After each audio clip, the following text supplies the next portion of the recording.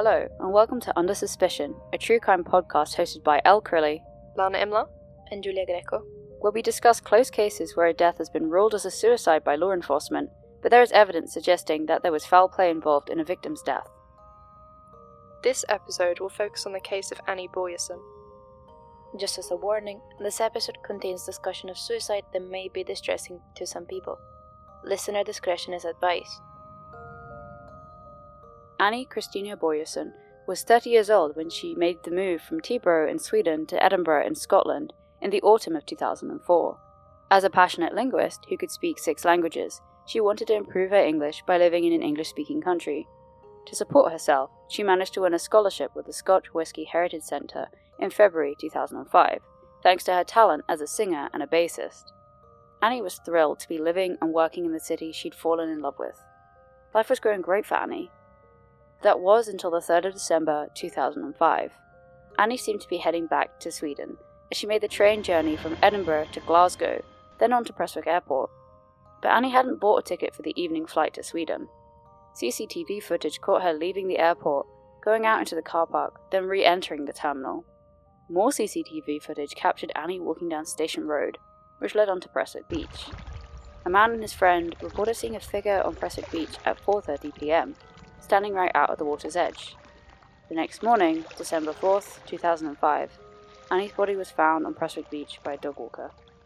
Police investigated and ruled her death as a suicide, then closed the case. What if Annie didn't take her own life?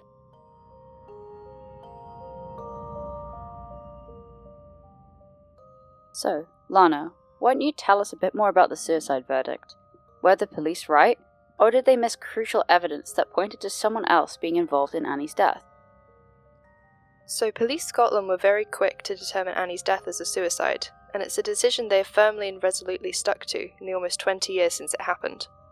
In fact, the police's seemingly point-blank refusal to consider other possibilities or reopen the case, which Annie's family have campaigned for tirelessly, is actually one of the sticking points that make people so suspicious about it.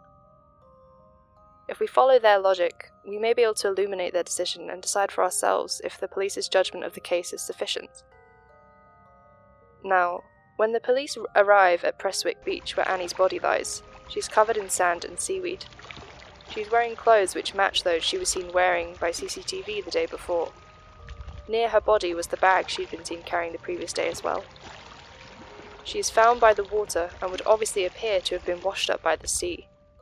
The autopsy carried out on her body at Ayr Hospital, the first of 2 eventual autopsies and the only one then available to Police Scotland, whose results were published 3 days later, confirmed serious contamination of her body by sand and seaweed, congestion of the lungs, a frothy material in her air passages, as well as small areas of bruising and abrasion, 2 patterned roughly square contused areas, and a small depression in her skin. The verdict given was death by drowning, with the several small wounds noted being explained as having been due to contact with the rough objects in the water, as published for public interest by Kenneth Roy of the Scottish Reporter. The post-mortem contained no suspicion of foul play. Whilst police were at the scene, a man came forward with an eyewitness account. He claimed to have seen someone of medium height standing out at the edge of the water at 4:30 the day before. The figure remained fixed on the shore for at least 20 minutes. He had seen this figure whilst walking out with a friend, and he remembered commenting to them that this person might be suicidal. The sighting took place an hour and a quarter from the time CCTV recorded Annie leaving Prestwick Airport in the direction of the town. There was also CCTV footage of a figure the police identified as Annie walking along Station Road in Prestwick at 4:05 p.m. The person captured by the camera also carried a bag, and the road is only a short distance from the beach. This evidence was enough for the police to close the case as a suicide. As to them, there was clear enough evidence of Annie being seen headed down to the beachfront alone, before being found there dead from drowning the next day. Annie was also known to be suffering mentally before her death. A staff member working in Annie's accommodation who frequently saw her commented that she'd seemed depressed, and another person in her building remembered Annie saying, quote, She had something to take care of, and had a decision that might change her life. Her last phone call with her mother, overheard by a friend she was with at the time, was strange. She warned her mother not to call her apartment's home phone because they would be listening, and bluntly told her, "You have to respect this, but I must take care of myself." This phone call was only 36 hours before her death. Now, at a glance, this picture would seem to conclusively paint Annie as being suicidal. If she was troubled, then she would have motive, and being placed in town the afternoon before her body was found suggests she had the opportunity. Except that the evidence the police decision was based off is actually quite flawed, which complicates their so-called simple conclusion. Starting with the sightings of her that day. Despite the assumption that the person seen on the shore was Annie, the police in fact never asked if the figure seen actually resembled her. Furthermore, a journalist reenacted the witness statement by placing a similar-looking woman at the same time of day in the same weather conditions, as far away as the witness had been from the figure he saw, and they couldn't make out anything but a dark, nondescript shape. In his opinion, identification of Annie from that distance would have been impossible. As to the CCTV evidence, the footage was incredibly blurry, which poses similar problems of identification. A retired detective from Lothian was asked to study the CCTV images, and said this: I have extensive experience of examining CCTV footage, and I must honestly say the images from Station Road are rubbish. I may assume that it's Annie. With what time and travel direction, the detectives should never assume. They work with facts, not assumptions. Furthermore, even if this did conclusively show Annie walking alone to where her body would be found, even if she had motive and opportunity, which we don't have enough evidence to conclude, can we, in good faith, say she had the means to drown herself? She was found with nothing to weigh her down to assist her sinking. Annie was known to be a strong swimmer and had just before her death purchased an annual membership to the leisure centre she frequented. It is nigh on impossible for someone to drown themselves unaided, as it goes against every survival instinct the body has, let alone someone as physically capable as Annie. So with such flimsy evidence and holes in their theory, why were police so convinced it was her seen walking to the beach that day, and ultimately that she took her own life? I'll tell you why. Because their opinion did not come from evidence. Police spoke to a local journalist at the Ayrshire Post on the day Annie was found, far before the autopsy results would be made available to them. Officers told the reporters straight away that there were no suspicious circumstances surrounding her death, a fact they had decided and would stick to, yet that they could not conclusively know. And you, Giulia, why don't you try and explain to us that if it wasn't a suicide, what could it be? A murder? Or maybe even a carefully planned assassination? Now that we've seen the issues with the police investigation, we are then left with one question. If Annie didn't take her own life, how did she die? Bruising on Annie's face and neck, documented by the pictures Annie's family took, is one of the main points suggesting that the Swedish national could have been murdered. Such bruising, though, was only noticed by the Swedish undertaker and Annie's family. There's no mentioning of big bruises in the Scottish autopsy. Scottish authorities explained that these marks could have been faint but became darker, bruise-like marks, with time. In the BBC documentary Body on the Beach, What Happened to Annie, the Home Office registered forensic pathologist Dr. Stuart Hamilton confirms that the marks were indeed bruises.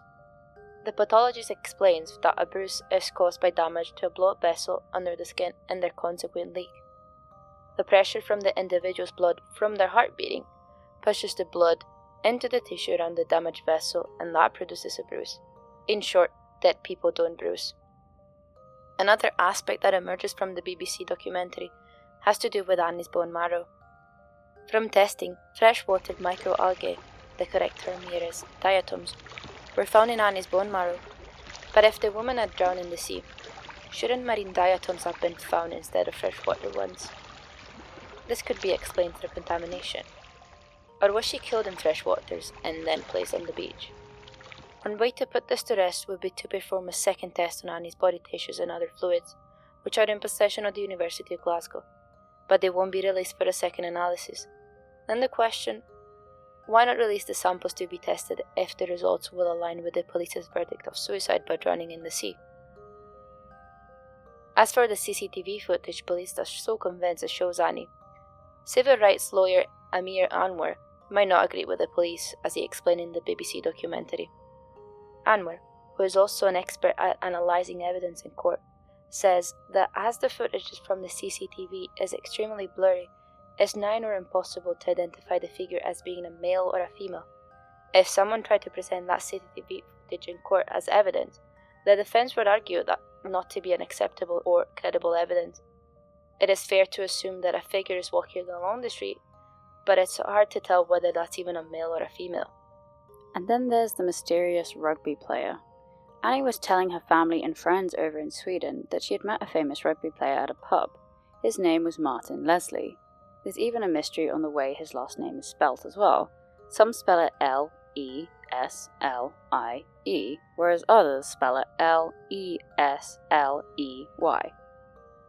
When the police looked into him, they found out that Leslie was originally from New Zealand, but played 37 times for Scotland.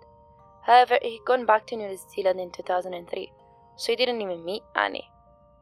Who was Annie talking to then? Even the manager of a Murrayfield pub said he never saw the actual Martin Leslie in his pub.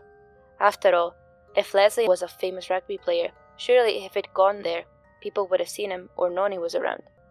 Was Annie then talking to someone who was pretending to be his famous rugby player? Some people even argue Annie's mental state was so bad she was imagining things. But was she? In The Mysterious Life and Death of Annie Börjesson, a Scottish Review special investigation, it's said that a couple of days before Annie's death, the man went to the swimming pool Annie frequented with no explanation. Was he following her then? However, the Scottish Review says there is no evidence to link this man to Annie's murder. Finally, there is an interesting theory that some people believe. It sees Annie being assassinated in a case of mistaken identity. It's important to mention at this point that in 2005 the CIA was using Prestwick Airport to relocate prisoners from the Middle East to Guantanamo Bay. Why is this relevant to the case, you may ask? As we mentioned in the beginning of the episode, Annie's full name was Annie Christina Börjesson. Christina Börjesson was also the name of a US journalist who some people believed to even look like Annie, who was known for investigating secret services in America. This theory could then explain why Annie was also so fearful that someone was listening into her phone calls and following her. What is very suspicious is the fact that Annie's phone records and emails were completely wiped. Even the phone company had no record of any calls or texts Annie sent or received in the 3 days before her death. Annie's family and friends did call her during this time frame, but any trace of these calls occurring had been erased from their phone records too. Only someone with a lot of authority can authorize this sort of action. So was Annie then killed because she was thought to be the US journalist who might have been stationed at Prestwick Airport to report on the CIA? Is this why her phone record and emails were wiped clean? And perhaps most importantly, is this why the police are so reluctant to discuss Annie's case and insist it's closed? In the BBC documentary, we see the Sky News journalist Rob Mulher ask for the records at the highest level in private communication between Scottish and Swedish governments regarding Annie's death, and the answer to Mulher's request was no, saying that releasing any material relating to Annie's death could harm Sweden's relations with another country. It's hard to decide how to make sense of Annie's case, which is why there are countless reports, documentaries, and video essays trying to make sense of her case and questioning the suicide verdict. Although there is sense to the police's ruling of suicide, many aspects of the case are very odd and don't have an easy explanation. It's widely agreed that the police investigation could have been a lot better, as it was impeded by the poor quality of the forensics work and the over-reliance on poor quality CCTV footage as evidence for their verdict of suicide. Ultimately, whether this was a murder or a suicide, what truly matters is that an innocent life came to an end far too soon. Annie's dreams of travelling, learning more languages, and making music were abruptly extinguished. Her family is left to grapple with the irreplaceable loss of their beloved daughter, something that no family should be put through. Instead of dwelling on theories about her death, we will conclude by remembering Annie in our thoughts. Thanks for joining us this episode. Make sure to tune in for our next episode, where we will be discussing the case of Ellen Greenberg. Thanks for listening. See you next episode. Bye everyone.